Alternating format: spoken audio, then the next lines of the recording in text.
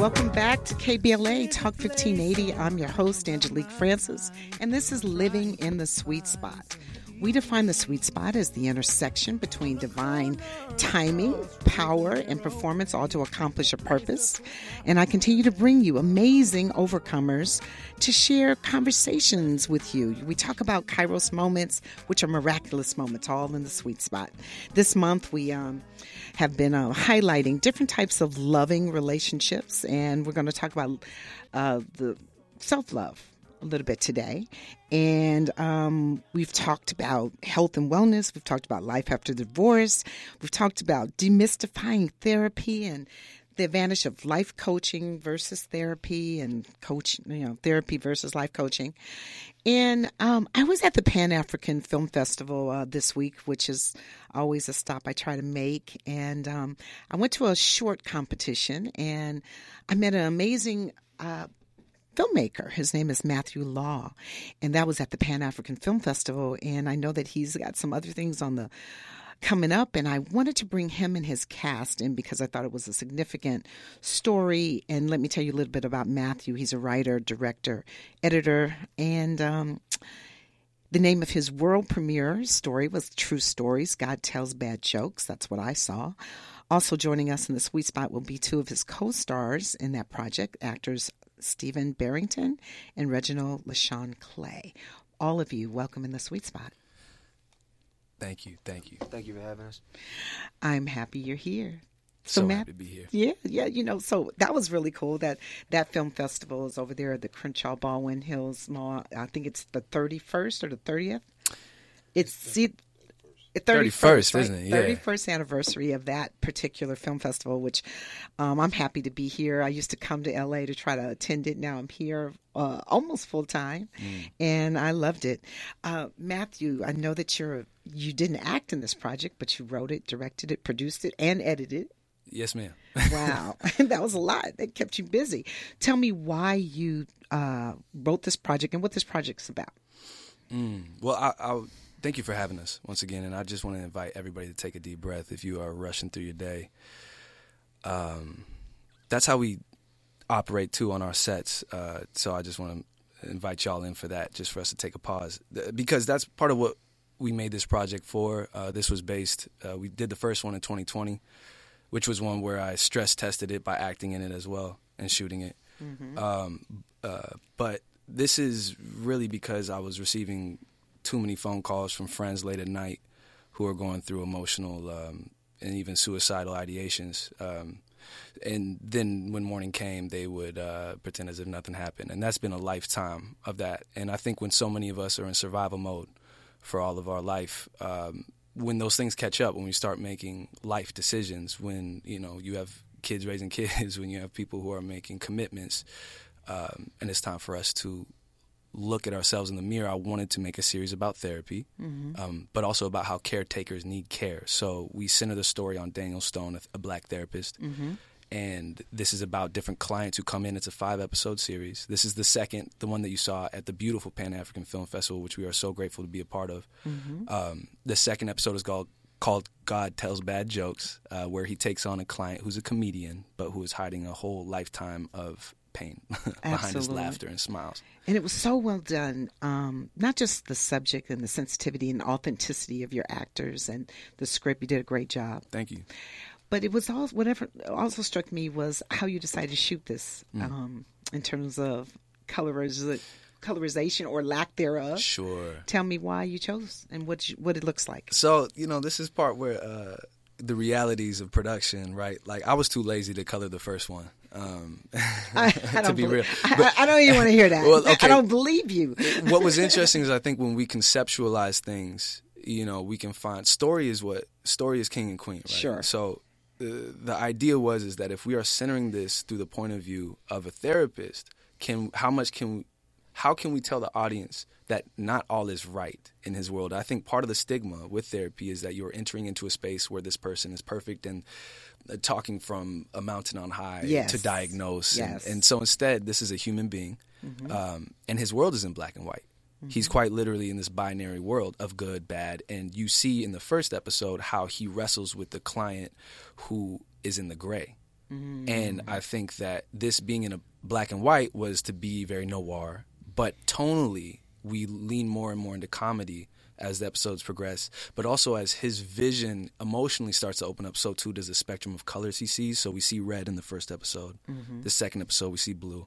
And then from there on out, basically, can he bring color back into his life? Okay. But that's never stated explicitly, actually, until the last episode. So that's a little inside baseball. So you had a little subtext going through your color and Yes. And how you chose that.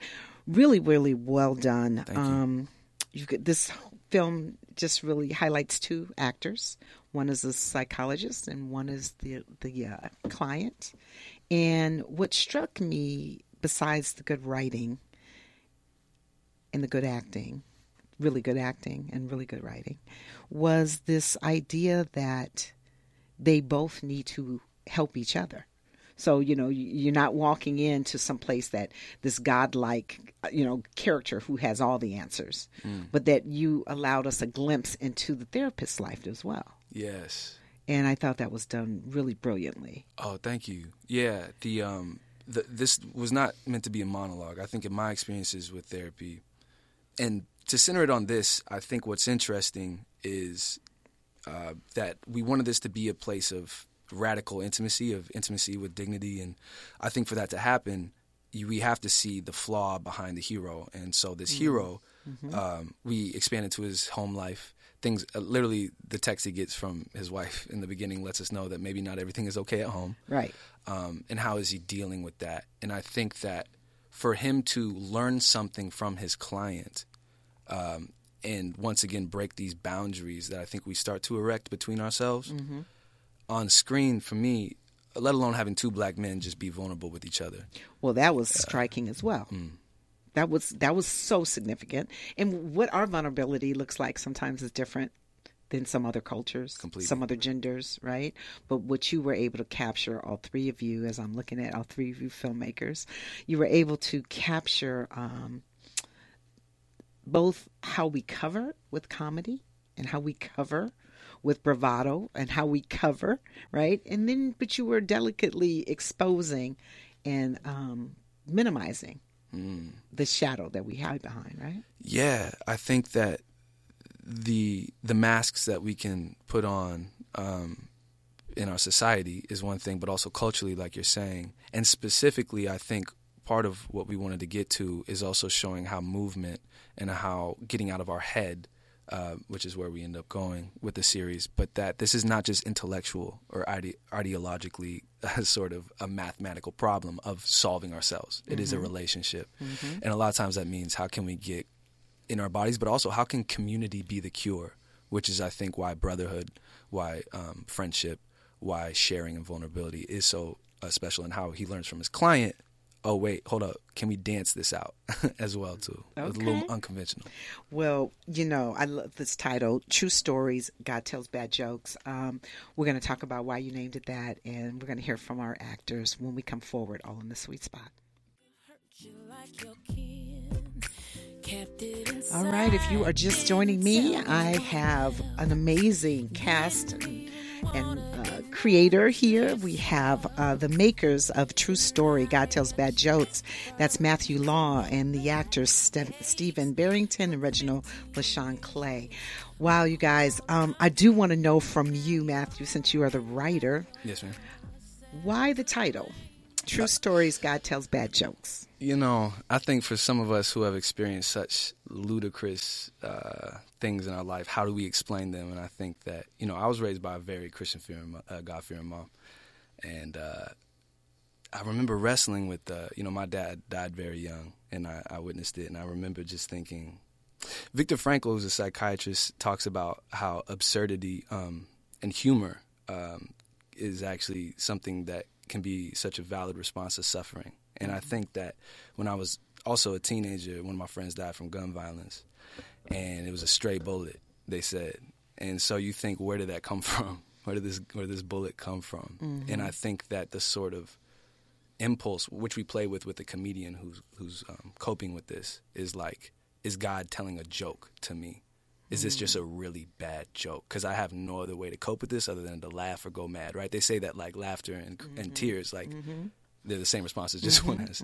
So that was just a play on, I think, the sort of how do we wrestle with things that are outside of our comprehension. And is God telling a bad joke to me right now? Okay. So I've got the two main actors in this particular segment that I saw, right? So tell me who you play. What's your name? Reginald Lashaun Clay, and I play Dr. Daniel Stone. Okay. And you are pretty much featured throughout the entire series, correct? I am, yes. Okay. You did a great job. I'm just curious, what did you draw on in your own personal life to bring this character so true to form?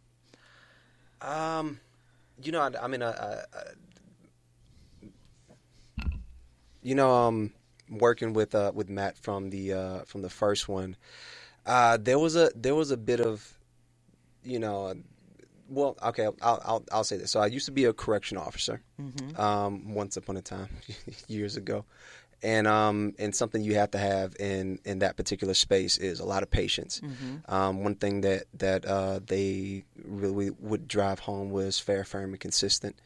And so kind of drawing on... Fair, firm, and consistent? Fair, firm, and consistent. Okay. Right. And so drawing on that, that helped me a lot with a lot of my... It's a technical term for performing, but just stillness, essentially, and just being able to listen a lot more and not speak so much. So that's why you think you were perfectly cast for this as a therapist, because you have some understanding around fair, firm, and consistent. I think I'll say I don't know if that makes me perfect for it, but I think it helped me initially, at least in the first one. I think you'd have to ask Matt why he hit me up like, yeah, I want you to do this thing, because it started out as us just trying to stay busy, essentially. So we did this first one initially, and the response from that was so fantastic because you have these two black guys. That one is in a position of power, essentially, in that space, and at least he believes he is, and we don't really see that interaction, at least even just black people going to therapy to begin with, and so just kind of going from that and seeing the response from that and deciding to do this particular one. And there's been an evolution of learning. We worked with a therapist to kind of see like, okay, well, what works. Something going through the text and script analysis, I really wanted to make sure that where it is a form of entertainment, we wanted to make sure that we weren't being harmful in any way or saying anything that just for entertainment purposes. Right, so you did your research. Absolutely. Right, absolutely. Going through the script and just wanted to make sure, and Matt did a fantastic job even with the terminology and diction, just making sure that everything was as spot on as possible, and even working with our liaison to make sure everything was as tight as possible. Okay, and we also have your name? Stephen Barrington. And Stephen, what part did you play? I played the role of Anthony. I'm a comedian who I'm client to Mr. Daniel Stone in this episode. My character actually is very close to home, just as an artist and storyteller, as most comedians are. They're telling stories. But then, Anthony's story was very close to my personal story as well. I lost a friend as well when I was younger, which was my cousin, best friend, to gun violence. And it wasn't even, they were playing with a gun. Him and my other cousin were playing with a gun, and he was shot on accident. But then my grandmother, she didn't say anything because she thought the other cousin would get in trouble. And he was bleeding internally, and that's how he died. So, that's even more involved with our own mental health of making this decision to try to protect another or, keep it safe because there wasn't any blood showing. And hit very close to home for me personally. Well, and your character, when you guys get to see this, your character is a cutter. And so you are self-harming. Yeah. And I started doing a little research, and I'm sure you did a lot more, Matthew, in terms of writing this. How prevalent that is in our community, how prevalent it is in impoverished communities, and this whole idea of self-hatred Well, it's a fight to take control. Sure. You know, of something. Something. You know, I know in my own personal journey, I almost committed suicide. Coming up on my 12th year anniversary now. And one of the things that I realized was, you know, it was just so many things. It wasn't this one situation. It was years of things just piled up. And I wasn't actually afraid to die. I was actually afraid to live, to keep living, because I didn't want to endure any more traumas or any more, you know, hardships or losses for that matter. Right. You said off air, you saw when we were off air that you at one point you thought, how could anyone take their life? How could anyone even be that depressed or that sad or, you know, that in that kind of state? Yeah. And then you turn around, you know, a year later, 6 months later, you yourself are in that space. It was literally like a week. I could tell you it was a week. If you'd asked me 7 days prior of me preparing to commit suicide, about suicide, I would have told you it's the dumbest thing somebody could do. Mm-hmm. And then here I was, because 4 days prior to me preparing to commit suicide, so many things fell heavy on me, and then just ready to give up. Right. Okay, so that was an important conversation to have, both as self-harming. So Matthew, why did you decide to bring in your character as a cutter? Well, you know, some of these things, you know, depression, for example, can be such an invisible disease. Yeah. He was the happiest person I knew. Yeah. He always had a smile on his face. That happens a lot, yeah. You know, with our youth, with adults, with anybody who is also afflicted by coping through cutting and physical harm, and like you were just speaking about, having something to control. And also there's the rush of coming up to the line. That we see him, you know. I don't know how long into the film that takes to get revealed, but we are seeing this person. But just with a lifting of the sleeve, so much is revealed. Right. And to me, that's just a very, you know, as a storyteller, we are always looking for visual storyteller. We are always looking for visual ways to convey what we mean. This felt true to the character, but also it felt like a way for us to convey it's right there. You know, it's right under his sleeve. And also it's a way to show history. You know, he says, Daniel Stone is clearly like, we need to take you to professional medical help. He's like, nah, this is all I need, just this, this, and this. He said, how do you know? He says, experience. And, you know, as we grow up and with kids, I think, especially because my first interaction with somebody who was inflicted by that is they hide their scars also. Sure, you know, absolutely. I'm hiding my scars. I remember that there's this young man I talked to the other day who now wears them, and he has a tattoo that almost frames them. And he says that, you know, my ownership of these wounds, of the history of these wounds, is me saying I'm not scared anymore to confront the fact that this is something that I'm living with, almost like somebody in recovery. Right. Sure. There's a lot. It's very popularized now, I think, as we get more in the mainstream of therapy, for somebody to say I'm healed. And I think what's important for our community, for people who have loved ones, friends, is for us to know that this is, as we grow, so too can our shadows grow with us. So I think it's important to show that there's no erasing this off of his arm, but there is a recontextualization of loving himself enough to see that this does not define him. Right, like Daniel Stone tells him. Anthony asks, because he's going to get married. The character asks. The character asks, does this mean I'm broken? You know, and Anthony and Daniel Stone says, no, it just means you're human.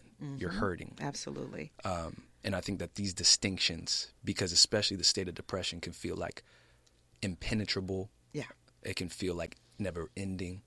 And I think for us to always point out, hey, this too shall pass. Right. Absolutely. And I think that in our community in particular, since this radio station, we talk, we know who our audience is, and we are unapologetically progressive about a lot of things we talk about here, because we want to help and heal and restore and create resources for our community. And so this whole stigma that goes behind. So I've heard all three of you, all of you in your 30s, Black men. I've heard all three of you talk about some type of struggle, if not you personally, but a struggle with depression or anxiety. I don't know how you could live in 2023 and not have experienced some level of that, especially over the last 10 years. You're seeing, people that look like you gunned down. You're seeing people beat. You're seeing, So how do you plan to create some healing? My company, Beloved Entertainment, is about impact media.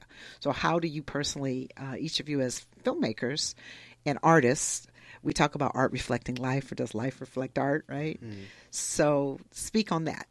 Who wants to? I can say for myself and even my production company, which we worked together on the first one, and my goal as a filmmaker is to make sure that we're not only talking about struggle. Mm-hmm. I think oftentimes it seems, at least in Hollywood, that the African American experience started with slavery and it ended with civil rights, and nothing else happened.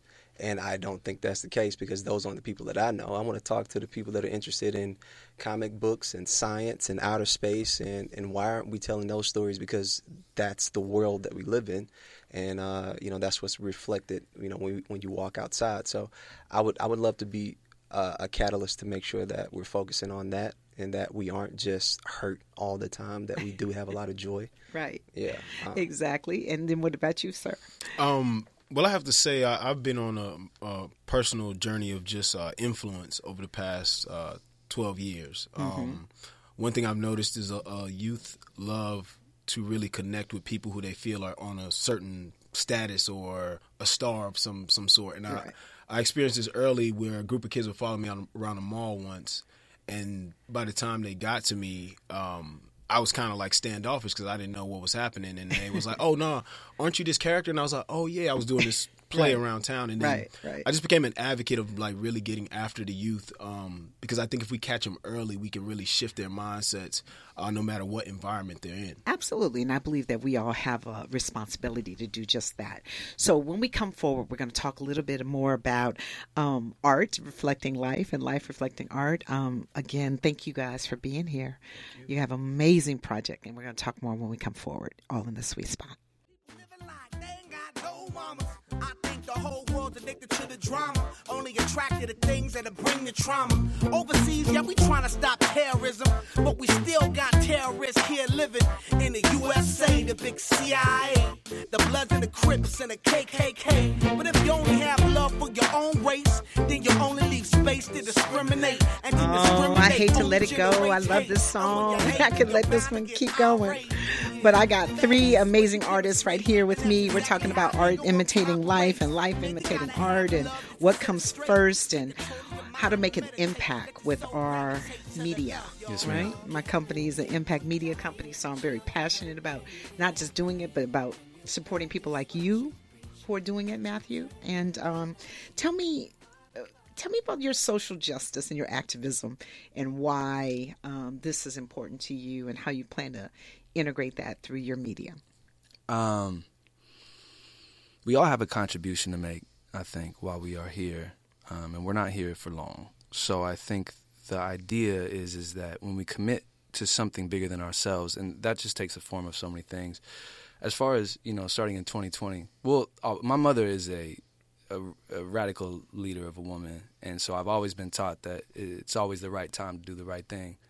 And I think in 2020, with on-the-ground activism, I got very involved in, but I realized that the unique positioning of storytelling is that I do think it is the most powerful medium, hence why the images of Hollywood have influenced.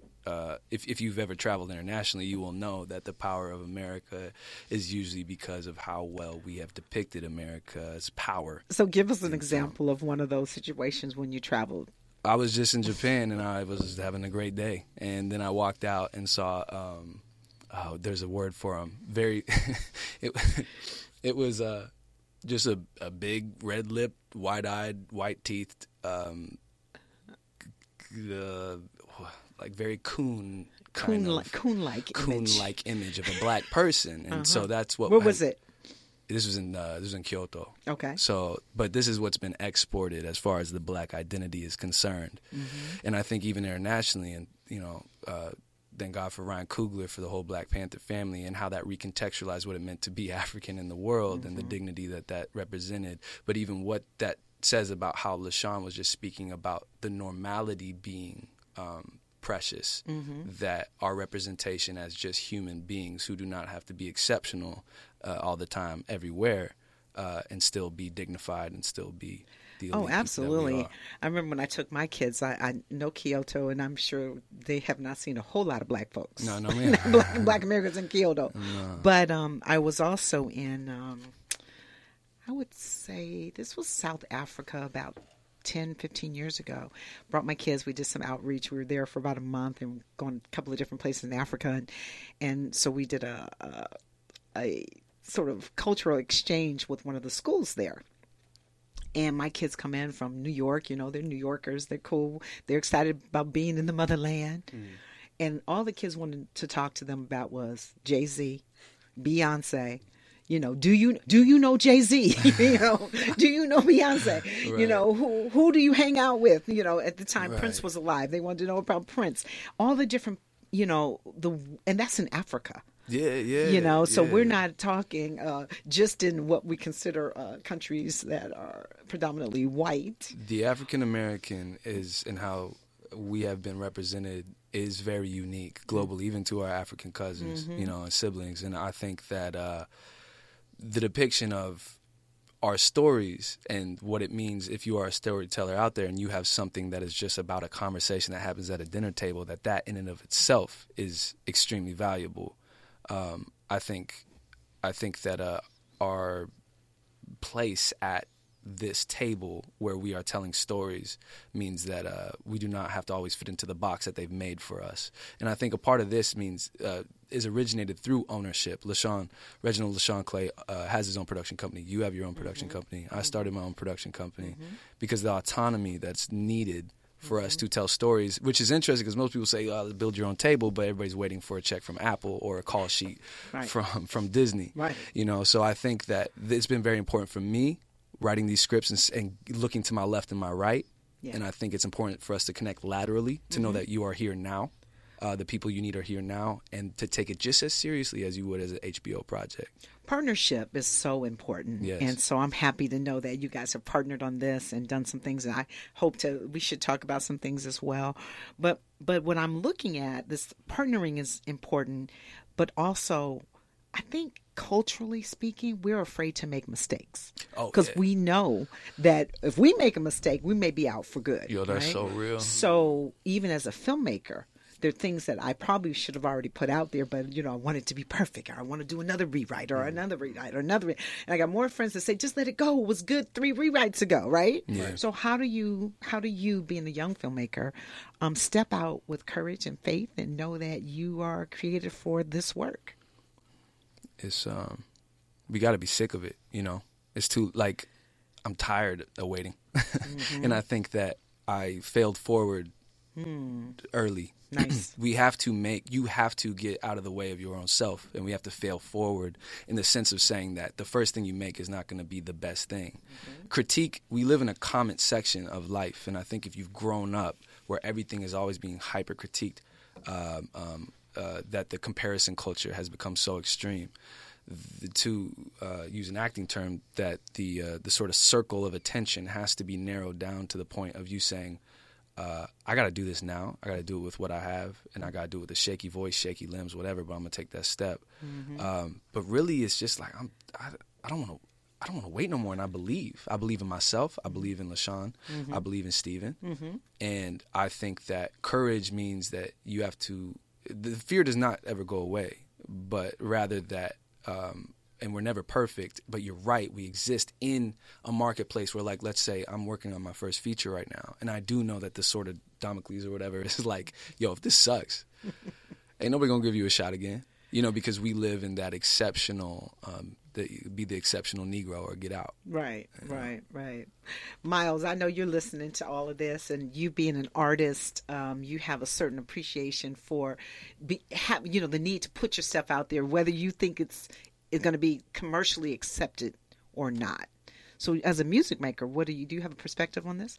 I feel like we do have to get over that fear and stigma of, thinking everything is going to be perfect. Because like you said, you do have to fail forward. And I feel like our best works come from us learning from our own mistakes. I think that makes us smarter, makes us wiser. And I think that is the you guys can hear me loud and clear? We're good? Yeah. Okay. I feel like that's the only way we can improve as a society, improve as this generation of artists, because I feel like, ever since I moved to LA, I've kind of felt like I've been asking and begging for where are the true artists at. So Sure. to hear my man saying right here about, advancing the stories that are told about us around the world, it starts right here, right now. So definitely got to fail forward. Completely. And I got to say that, for example, so many times you see people try to, like playing double dutch, try to jump in where they can fit in. And I think with the first episode of this series that we've made was that it came from a place of authenticity for myself. It came from a place of like a black DP once told me it had a ghost in it. I had to get that ghost out. I wanted to tell it now. And I think once it was done, I looked at it and I said, oh, I love this. And that was enough for me. Whatever came after, whatever came from accolades or festivals or my mother or my ex-girlfriend finally saying like, ooh, I finally loved it. Like, it doesn't matter to me. I love what I made, and it was authentic, it was honest, and it was true. So I think as long as we be truthful, we'll be all right. And that's why I want to bring you into the sweet spot when we come forward.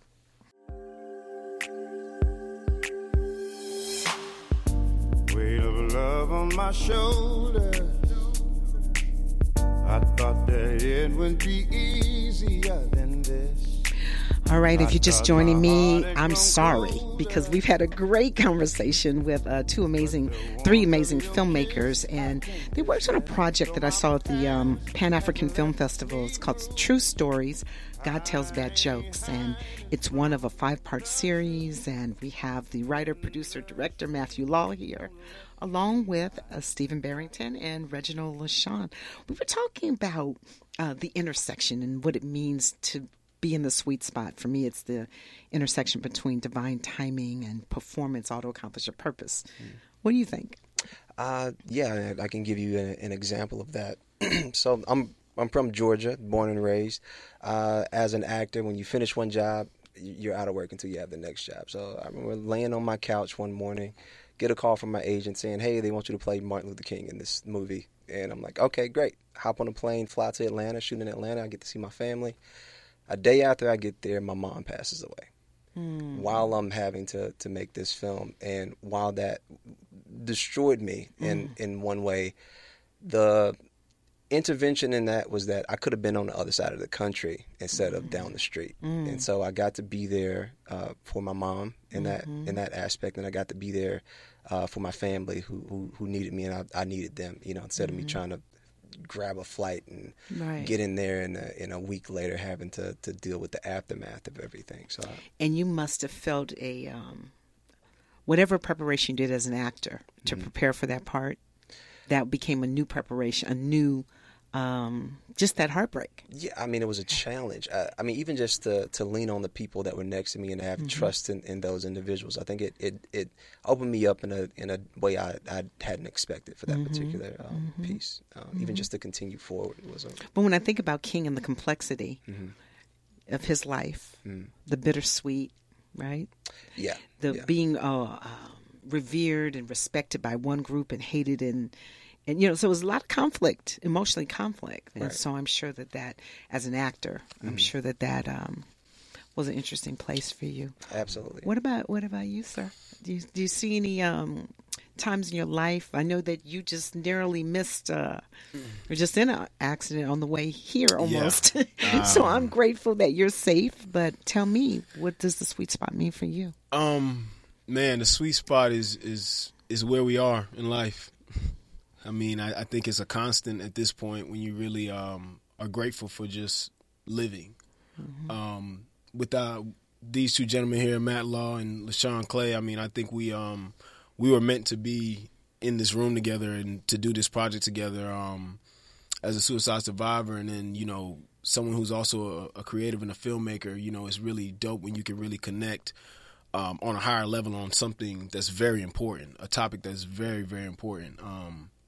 To just not even just our community, but like the world. Sure, absolutely. It's global. It's a global issue. Yeah, most definitely. So I think that the divine timing is really already in place. It's just a matter of us continuing the journey and allowing, the good things to really connect so that we can broaden and, just do more for our communities.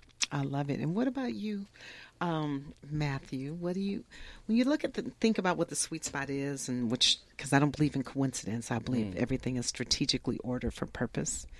Can you talk about the sweet spot in your life and what's happening and how you view that? I just, somebody said recently that the teacher doesn't talk during the test. And I think like those moments where you feel you're most tested, that there's a grander plan at work. It took me a long time. I think my faith has always been something that is a continuous journey. But, even for this, I attended an acting institution called IDSA, Identity, which was a British-based. And then I joined in a year where I basically said, I'm giving it everything I got. Because on top of being a filmmaker, I'm an actor. And to anybody out there who is an artist, but who says, I dabble in this, I do, like, the ownership of you saying, I am blank is essential. And this was the year that I was like, I am this. So nice. What is the tough thing out there? When I joined this thing, I auditioned, I gave it my all. I ended up getting paired with all these people who happen to, these people are some of my best friends in life. They're like family. Your crew? They are heavily my crew, but in the sense of being that they're just co-collaborators. Okay. They are a lot of black women of color who are now my friends. And one of those people is Lashaun Clay. Mm-hmm. And Lashaun was there, and if this is correct, Lashaun, like, he was like, I'm done with acting. This was going to be his last moment. And there was everybody who was there was so conjoined on a path of passion and purpose. And I think it took me a long time to find that connection, but it happened organically by me just saying, I'm showing up for myself. And then I ended up meeting all these other people who are showing up for themselves in the biggest way. And now, once again, community being a huge part of what we need, they become my community. So I know that when you started this program, we were in the middle of COVID, so you had to start getting creative of how you can continue your creative juices. Sure. Yeah, this was something where, like we were just talking about, I wasn't taking somebody else's timetable for being able to create. So I shot it, I acted in it, directed it, wrote it, and Lashaun played opposite of me as Daniel Stone. And then we had my brother Frankie doing audio, Rob Smith, who's produced all of them, who's an incredible producer, and a few other people, including Rebecca, who's our movement teacher at Identity. Right. So it was a proof of concept of me saying, we can do this. We don't have to wait. And sure enough, it went on to Slam Dance and went on to win awards at different film festivals. So you have a festival tonight? ABFF? You have... ABFF. Were you at BFF? ABFF. The first one won ABFF's best great. web series. Yeah, great. And last then, year. Okay, excellent. And then tonight you're going to be shown at... Tonight we are at New Filmmakers LA in downtown Los Angeles at 7:45. And then tomorrow, the Blessed Pan-African Film Festival is having us at 8:30. Okay. So you can all come in and see this amazing project. There's so many things for us to do. I thank you for being having the social justice as a part of your mandate and figuring out how to do that through the arts. So when we come forward, we're going to talk a little bit more, and I'm so happy to have you in the sweet spot. Well, I hate to let you guys go. There's so much that we could talk about. I love you being here. I have filmmaker Mathew Law and his two actors who participated in The True Story, God Tells Bad Jokes. They're in the sweet spot. That's Stephen Barrington and Reginald Lashaun Clay. And we've been talking about passion and purpose, and I think you guys were kind of creative for this time. It's a unique time to be a filmmaker. Right? Yeah. Just in terms of what your cameras can do, right? Just in terms of what your iPhone can do. So it's really interesting. There's a lot of content creators. And so everybody's not making things that are empowering and impactful and uplifting and elevating. So I appreciate what you're doing and what what you've created, this self-proclaimed mandate on your life, right? Yes. I would say, tune into your intuition that's whispering. The noise can be very loud. The world can be very loud over what's expected of you, but for all you artists, that there is a truth trying to come out. There is something necessary within you. Your voice is necessary. And I think, once again, that ownership of your power, and do it now with what you got around you, with the people around you. And that's how we build, how we evolve. And I think we don't need to wait for permission on that. on expression. So how do people follow you, Matthew, in terms of what projects you have coming up, how they can see some of your past work? How do they follow you? Sure, yeah. You can find me at Matt, M-A-T-T-L-A-W, at I am at law on Instagram, or IamAtLaw.com. And we just making a lot of things. There's just a lot out. Okay, so how do we follow you, Stephen, and how do we follow you, Reginald? Well, I can be found on social media. All my social media is the same for Stephen Barrington, and that's Stephen with a PH, STEPHEN BARRINGTON. Is there any other work out there that you are? Man, I got a few things coming up. I got a pretty big show getting ready to come out with Tom Holland in a couple months. So I'm super excited about that. What's the name of it? It's called The Crowded Room. Okay, and where's that? That'll be on Apple TV with me, Tom Holland, and Amanda Seyfried. Okay, excellent, very nice. And you, sir, how can we follow you? You can follow me on Instagram at Reginald Lashaun Clay. This is just my name. Just my name. Just my name. Just my name. Next. Matt said. We worked on a lot of projects, and even just having this creative community where we can continue to collaborate. I mean, that's where it starts.